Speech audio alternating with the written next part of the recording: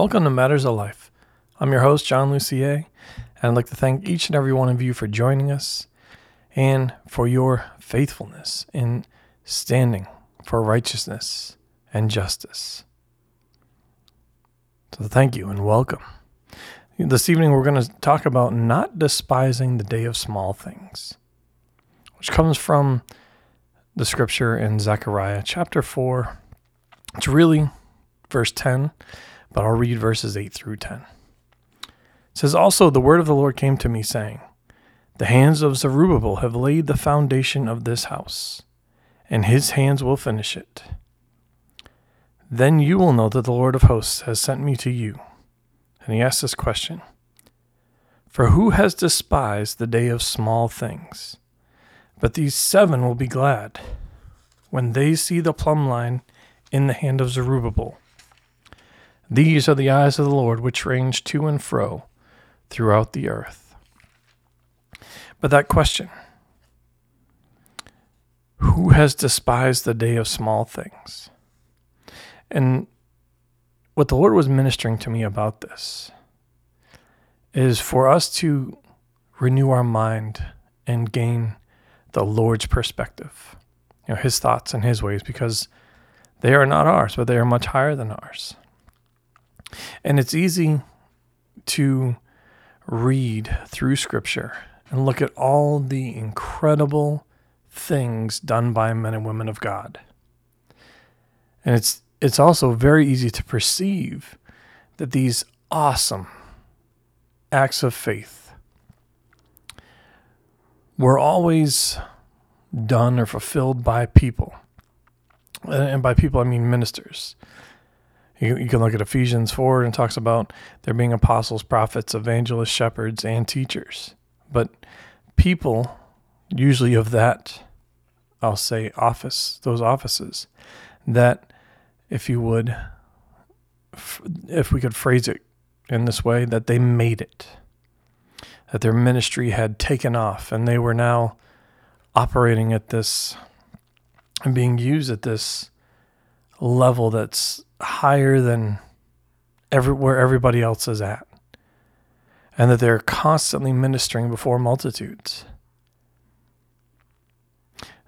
Especially if we look at the New Testament, but even the Old, there's tons of examples where yet people are ministering before kings. They're ministering before multitudes. They're followed by a crowd. Absolutely. That's written. But that's not the only way that people ministered. They aren't the only people that did minister. And even those acts, somehow it's perceived that those acts of obedience to the Lord were the end-all be-all event for the moment. That it was a highlight reel event on display for all to see. Again, like I said, some did stand before kings and courts and perform signs and wonders that ministered to each one's need. But it wasn't the case all the time. And it's important for us as the body of Christ and the bride of Christ to understand that. Because each member of the body has a function and has a ministry. And whatever your ministry and function in the body is vital for the proper working and functioning of the body as the Lord has designed it. Yes, there are going to be people that stand in front of crowds of millions and billions of people. But there are also going to be those that minister just to the Lord for the masses. There are also going to be those that minister one-on-one.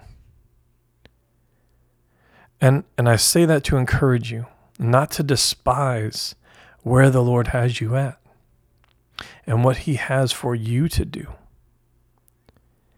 It is of the utmost importance. And we don't necessarily always understand the impact that one event, that one incident, that one act of obedience and faith will have. I'm not knocking huge ministries in no way, shape, or form. There's a need, there's a function, there is a role and a part. And I'm in no way discrediting those that minister one-on-one, because they are just as important to the body as the ones that are considered global and worldwide ministries and have been for decades. The Lord requires obedience. Will we be found obedient? Will we be found faithful in what He's given us to do? And with that, I want to give you some examples of, if you will, the highlight reel, so we can get a better understanding that not all the time did these acts of faith, were they witnessed or observed by the masses. But many times they were just one-on-one. That person and the Lord, or that person, the individual, and a handful or so of others. So if we could, let's, in Matthew chapter 3, talking about the baptism of Jesus. So we're going to get into Jesus, and let's start with who He sent as a forerunner, and John the Baptist. And John the Baptist, of course, was given this ministry of baptizing or immersing in water. But he said, one greater is coming behind me, whose sandal I'm not even worthy to untie. And then Jesus arrives from the Galilee. This is in verse 13 of Matthew 3. At the Jordan, coming to John to be baptized by him. But John tried to prevent him, saying, I have need to be baptized by you, and do you come to me? But Jesus answered, saying to him, permit it at this time, for in this way it is fitting for us to fulfill all righteousness.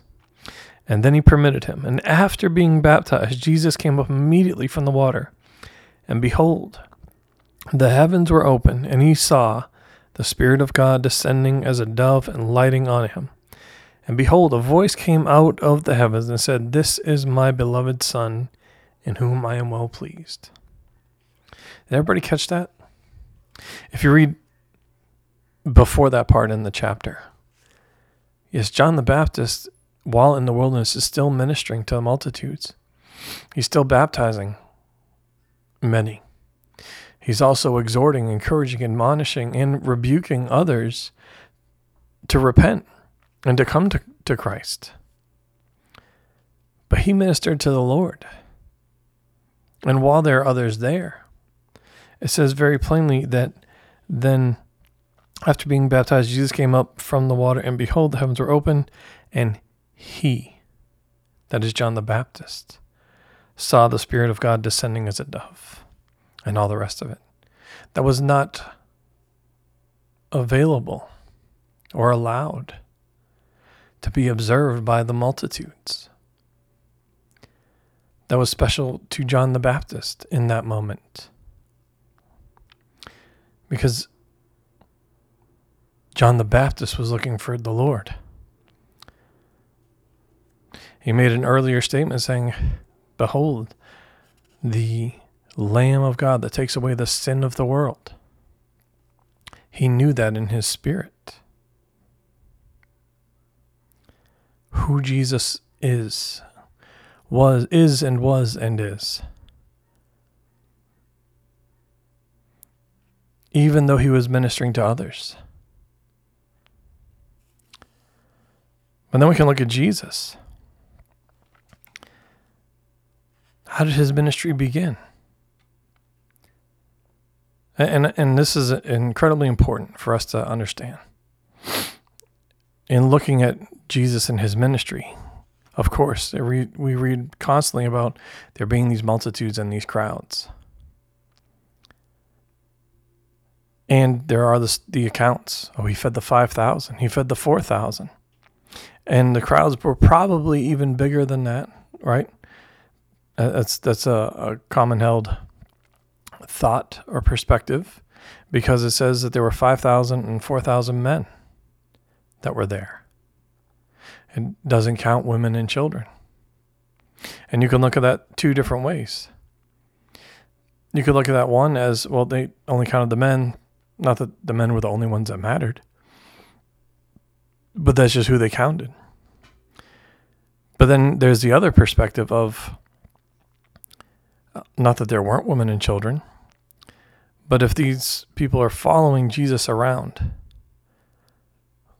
there's a question of what's the likelihood that they brought their entire family to just traverse the wilderness and the hillsides and not knowing where they were going to be and sleep and all that.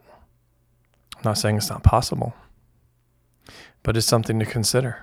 Or is it more likely that just the men went and followed as the head of the house to then bring it to their households? The words of Christ, the words of our Lord and Savior. But back to how he first started, he called the disciples. There were many that saw him, but he only ministered to a few and asked them or told them to follow him. And they did. And then, this is still in Matthew, it says, then Jesus was going out throughout Galilee, teaching in the synagogues, proclaiming the gospel of the kingdom, and healing every kind of sickness and disease among the people. And that the news spread about him through all Syria. And they brought to him all who were ill, those suffering with various diseases and pains, demoniacs, epileptics, paralytics, and he healed them. And then, this is verse 25 of chapter 4, says, large crowds followed him from Galilee and the Decapolis, and Jerusalem and Judea, and from beyond the Jordan. But we can see even with Jesus' ministry, it wasn't only the multitudes. There were many times where he got away, if you will. And it wasn't that he was revered. When we often think about, oh yeah, we've made it. There's a following. People have followed or subscribed to, well, in today's day and age, there's social media channels and platforms, and how many views do you have on, well, pick a platform or video. And yes, while many did follow the Lord, it wasn't all sunshine and roses. There was much resistance. And I bring this up because this is our Lord and Savior. And for us to understand this and rightfully understand it for our own lives, it's not that we won't have trials in our walk with the Lord, but it's about what we will let him do through us. What will we let him do? Will we let him work in and through us and demonstrate his love and his power and his might in us? Or will we try to do things of our own power? Back to our opening scripture, the word of the Lord to Zerubbabel was not by might, not by power, but by my spirit, said the Lord. Not to despise the small things. We can look at Matthew 21 with, again, back to Christ and the barren fig tree. This is just as Jesus is going along the way, that his disciples heard it or saw him curse the fig tree.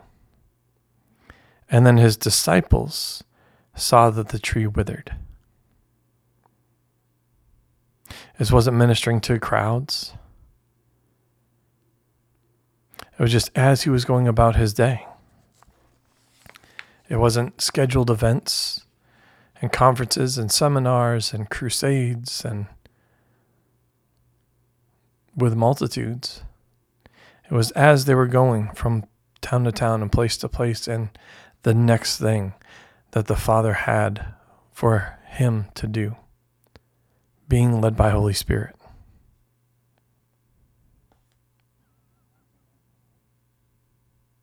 This was a constant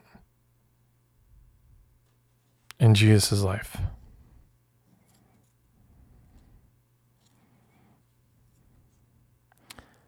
And even with many of the miracles, not many, some of the miracles, some had crowds around, some were put out. And with Jairus, or Jairus' daughter,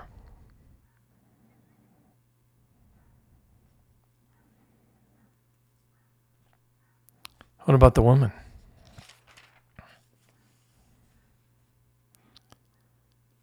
With the issue of blood.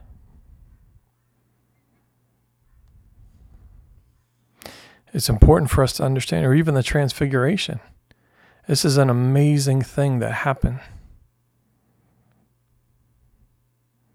And only Peter, James, and John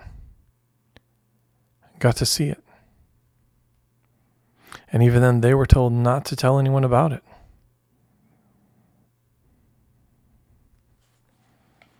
At least for a time.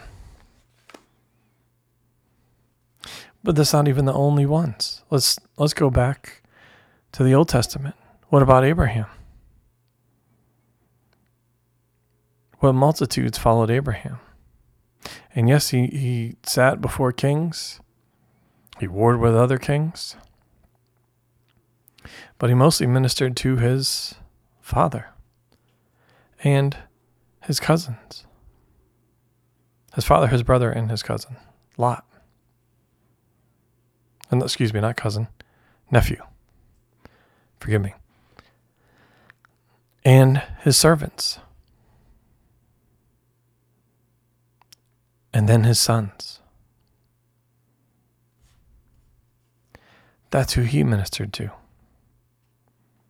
And ultimately, of course, the Lord, through Melchizedek, as a type and shadow of our Lord and Savior, as a high priest of the Lord and a king.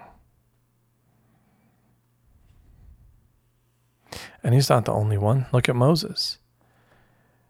And no doubt some will say, oh, well, Moses was leading the children of Israel through the wilderness.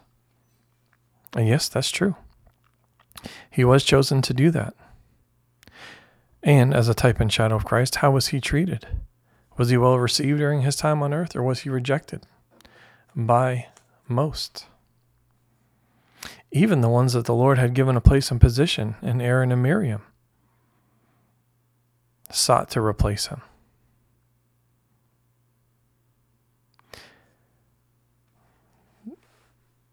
You can argue that the greatest ministry and times of ministry that Moses had were actually, and there were two, were the 40 days and nights he spent on top of the mountain with the Lord. But wait, it was just him and the Lord.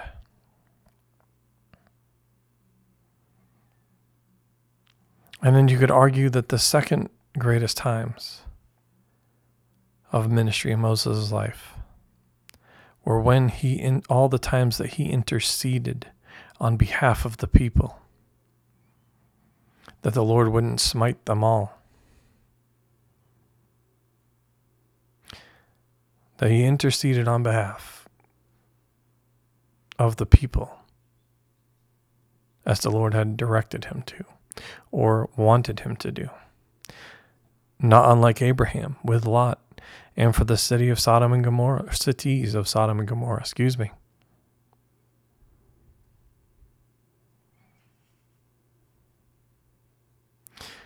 But when you fast forward to the New Testament, Moses is loved. He's revered.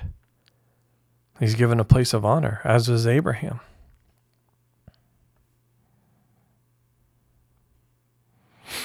One of the episodes, actually, I believe it's the first episode we did, we spoke about Esther and Mordecai. Or from the book of Esther, we spoke of Mordecai. Mordecai was used on behalf and to save, ultimately because he was advising Esther. Mordecai was used to bring about the salvation of the Jews in that day.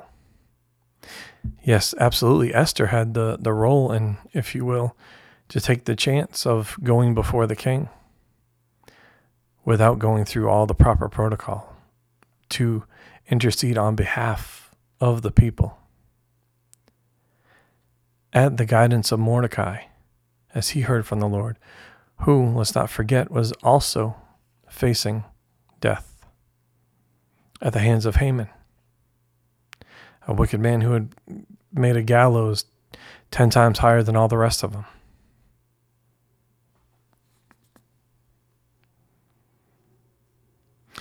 And after that, I'll say Esther was ministered to, who then ministered to the king, who was moved by the Lord. Only then, or after then, was Mordecai given this place of honor. What about Daniel?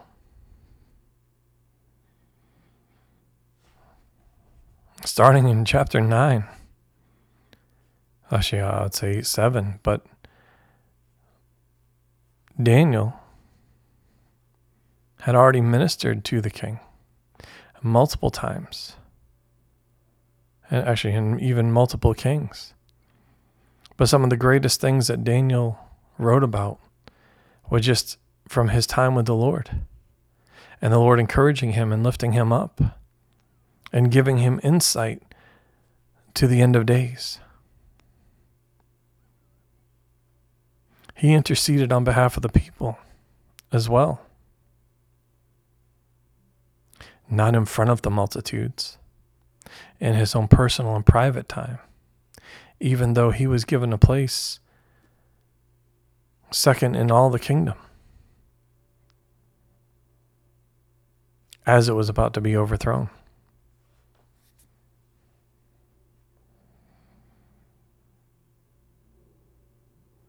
But his greatest thing was ministering to the Lord and interceding on behalf of the people.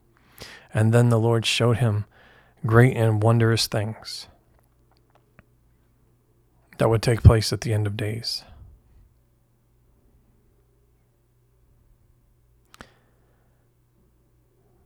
What about Jeremiah? Jeremiah, who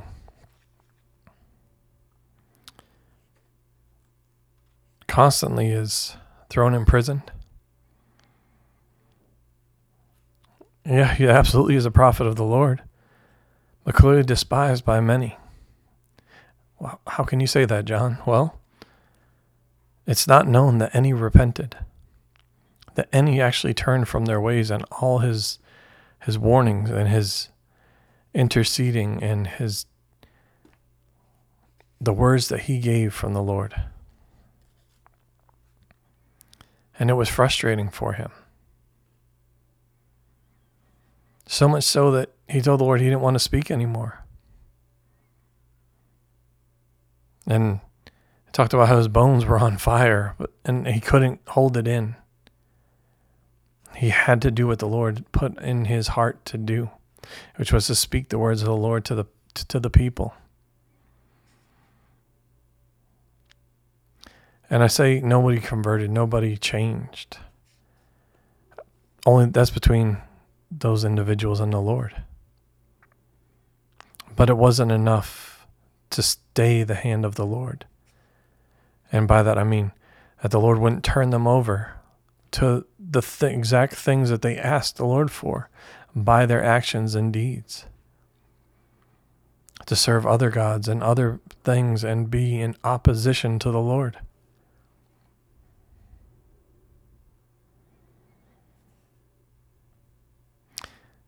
Jeremiah was imprisoned multiple times as a result of the words he spoke. Whether it was in front of kings, whether it was in front of other priests to the house of the Lord, or chief officers to the house of the Lord. He says very plainly in Jeremiah 20 that he felt like he was deceived and was overcome and prevailed and had become a laughing stock to the people all day long. But yet we read now, Scripture today, and one can't help but see how mightily Jeremiah was used by the Lord. Even though the people, whether that was the people within the cities, the citizens, whether that was the kings or anywhere in between, received the word of the Lord and acted upon it or not, he was used mightily. He was even rejected by other prophets. Hananiah's false prophecy.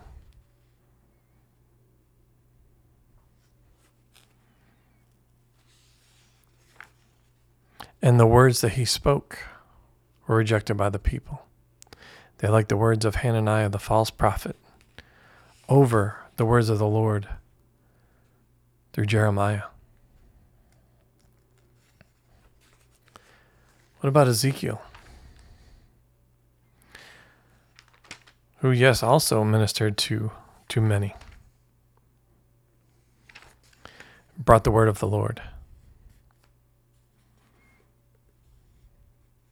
But I bring up Ezekiel because we look at how he was used so mightily. And many of the things that he saw, visions and angels and all this, they were observed by him.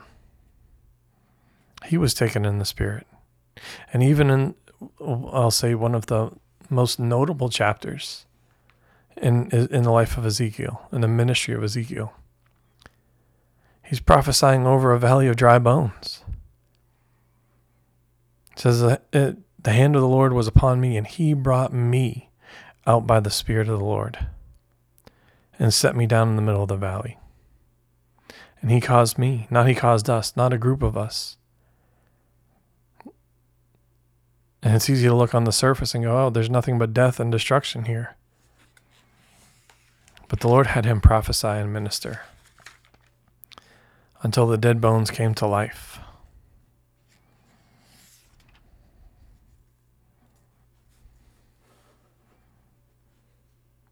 It's not always about speaking in front of the masses.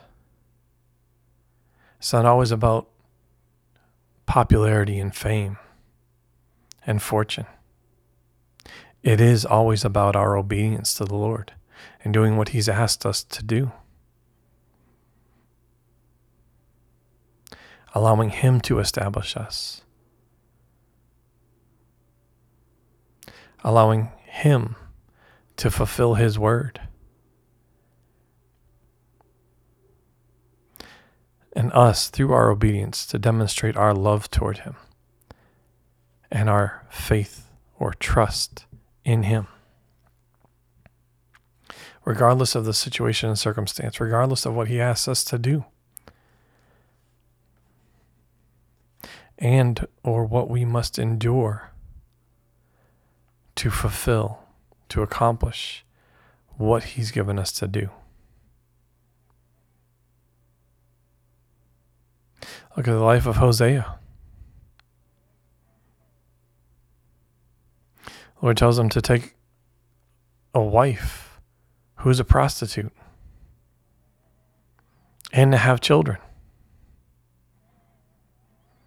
And then each of the names of the children are something horrific. All of it was acting it out as a sign, as a wonder. And even though it was seen by many, all that knew him, all that saw him, all that heard who he was, who his wife was, and heard them call the names of their children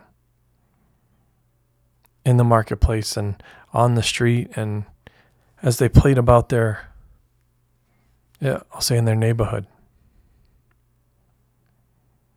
How many missed the meaning and the significance behind it? Even with, I'll go back to Jeremiah for a second. When the Lord has him go and hide stones in the wall of another city.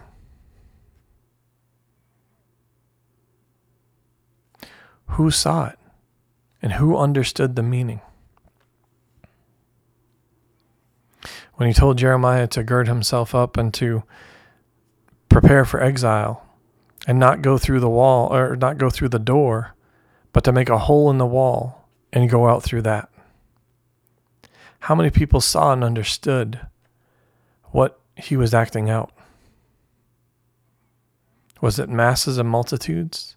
Or was it maybe a handful of people that were probably sitting around questioning themselves, going, what the heck is wrong with that person? There's a door or a gate 10 feet away.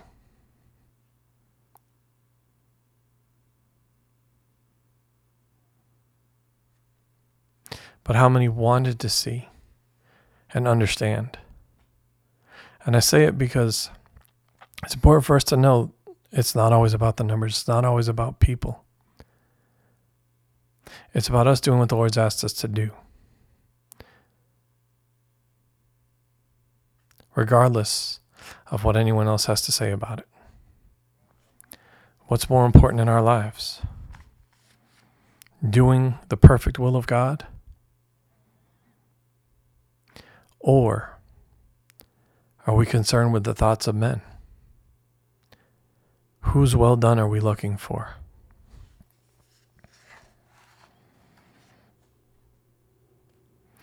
We should only be looking for one. And that's the well done of our Heavenly Father.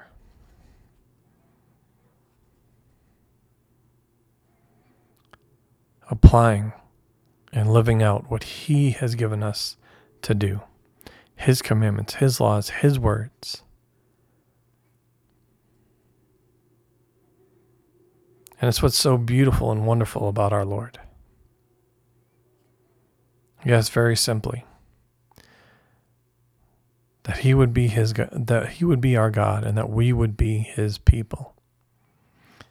The structure that He created and what that should look like is different than any structure of any religion in the world. Yes, there is Christianity and there is everything else. Because when you get down to the core of it, every other religion is the same.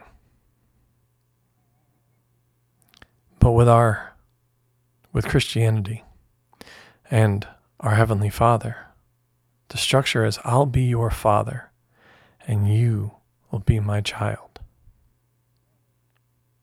And that is vital, because a parent is always serving the child, because especially early on, the child cannot function, cannot live, has no hope of survival without the parent, without their father and mother in their lives.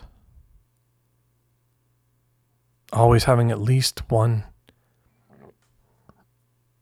But as it pertains to our Heavenly Father, total dependence on Him for everything. But that's how He looks and serves us all. Not doing our will or our bidding, but giving us exactly what we need before we even know what we have need of, or what and how to ask for it and go about doing it. Before we've even received the lesson, the teaching, or understand what needs to be done and why. And then what are the precursors, if you will, the things leading up that denote what's needed before he teaches us and gives us that insight and revelation.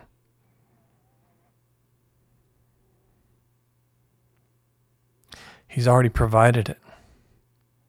That's the structure the Lord created.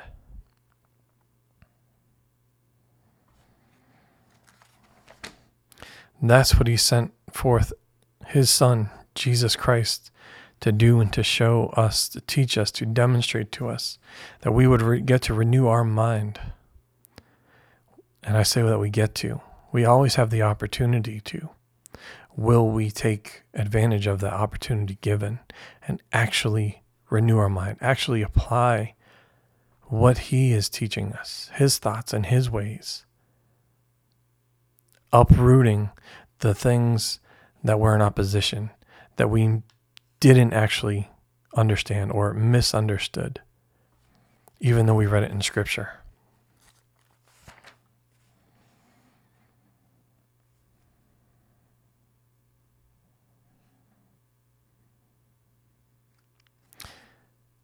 We need to learn how to function how the Lord has for us to function. As we were saying, it's easy to look at, especially in the New Testament, people like Paul or the Apostle Paul, who was formerly Saul, and say he's always speaking to masses. There tends to be a riot every city he goes to, every place he goes. And while that happened quite a bit, absolutely, he did also minister to small crowds in Bible studies and in homes and in the synagogues. But then let's also remember how the Bible ends with the book of Revelation. It's an entire book given and ministered by one person, the Apostle John, who did walk with the Lord Jesus Christ, our Lord and Savior Jesus Christ, during his earthly ministry. But John is being ministered to by another person or angel. It's a person in their glorified state, because even in the letters to all the churches, it's written to the angel of the house about getting themselves together, about repenting, about doing what the Lord has asked them to do so that their lamp would, or their light would not be put out.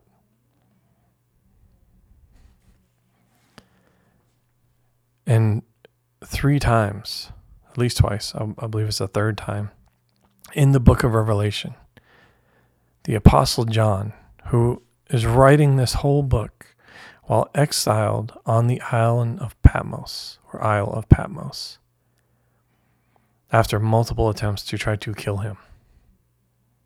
They exiled him to the Isle of Patmos. And he has this vision, or this revelation, as it were. But at least twice, if not 3 times, this person who is ministering to John and walking him through the things that he is seeing tells him not to bow down to him because he's a servant just like him. But I would ask this question, who did John minister that to? He wrote down the words that he was given to write. But as I just said, he's exiled to an island. So in the immediate, you could say he ministered it to no one. He had it in this moment of, you could say, solitude with the Lord and heavenly beings. But if we look long term, this book has ministered to me and countless others around the whole earth as The writing was passed on and passed down and put into Scripture for all to read, for all to see, to know, to grow, to understand, to mature in the Lord and in the things of Him. So let's get a right perspective. You have a calling, have a purpose, have a ministry. It may not look like my ministry. It may not look like anyone else's. We see that through John the Baptist especially. Yes, there was Moses' baptism, and Joshua also had Moses' baptism through the Red Sea, and even through crossing the Jordan. It was a similar baptism to Moses. But John, the baptizer, or the Baptist, the immerser, depending on your translation, he was the first one called to do that. And he did it through his obedience to the Lord, allowing the Lord and Holy Spirit to guide him, to teach him, ministering ultimately to many, but most importantly to the Lord Himself, which is what we're all called to do. The heavenly community is a kingdom of kings and priests, ministers to the Lord. And you have a ministry. It's part of your calling, your plan, the purpose, the destiny track, and the perfect will of the Lord, or His covenant on your life. Will you enter in and do it? Follow Him fully in order to fulfill it, to bring it to pass. That's a choice and decision only you can make for you. But I will tell you that it's vital. It's vital for you and for your life and your destiny track, and it's vital for the body or the bride of Christ, so that the body can work properly, that it can function as the Lord designed it, whole and complete, lacking nothing. So I just want to encourage you to step forward in it and not to despise the day of small things, but to cherish them, to recognize and see, understand what the Lord is doing in you and through you in the lives of others, ministering to each one their needs. Amen. Well, we love you. God bless you, and have a wonderful evening.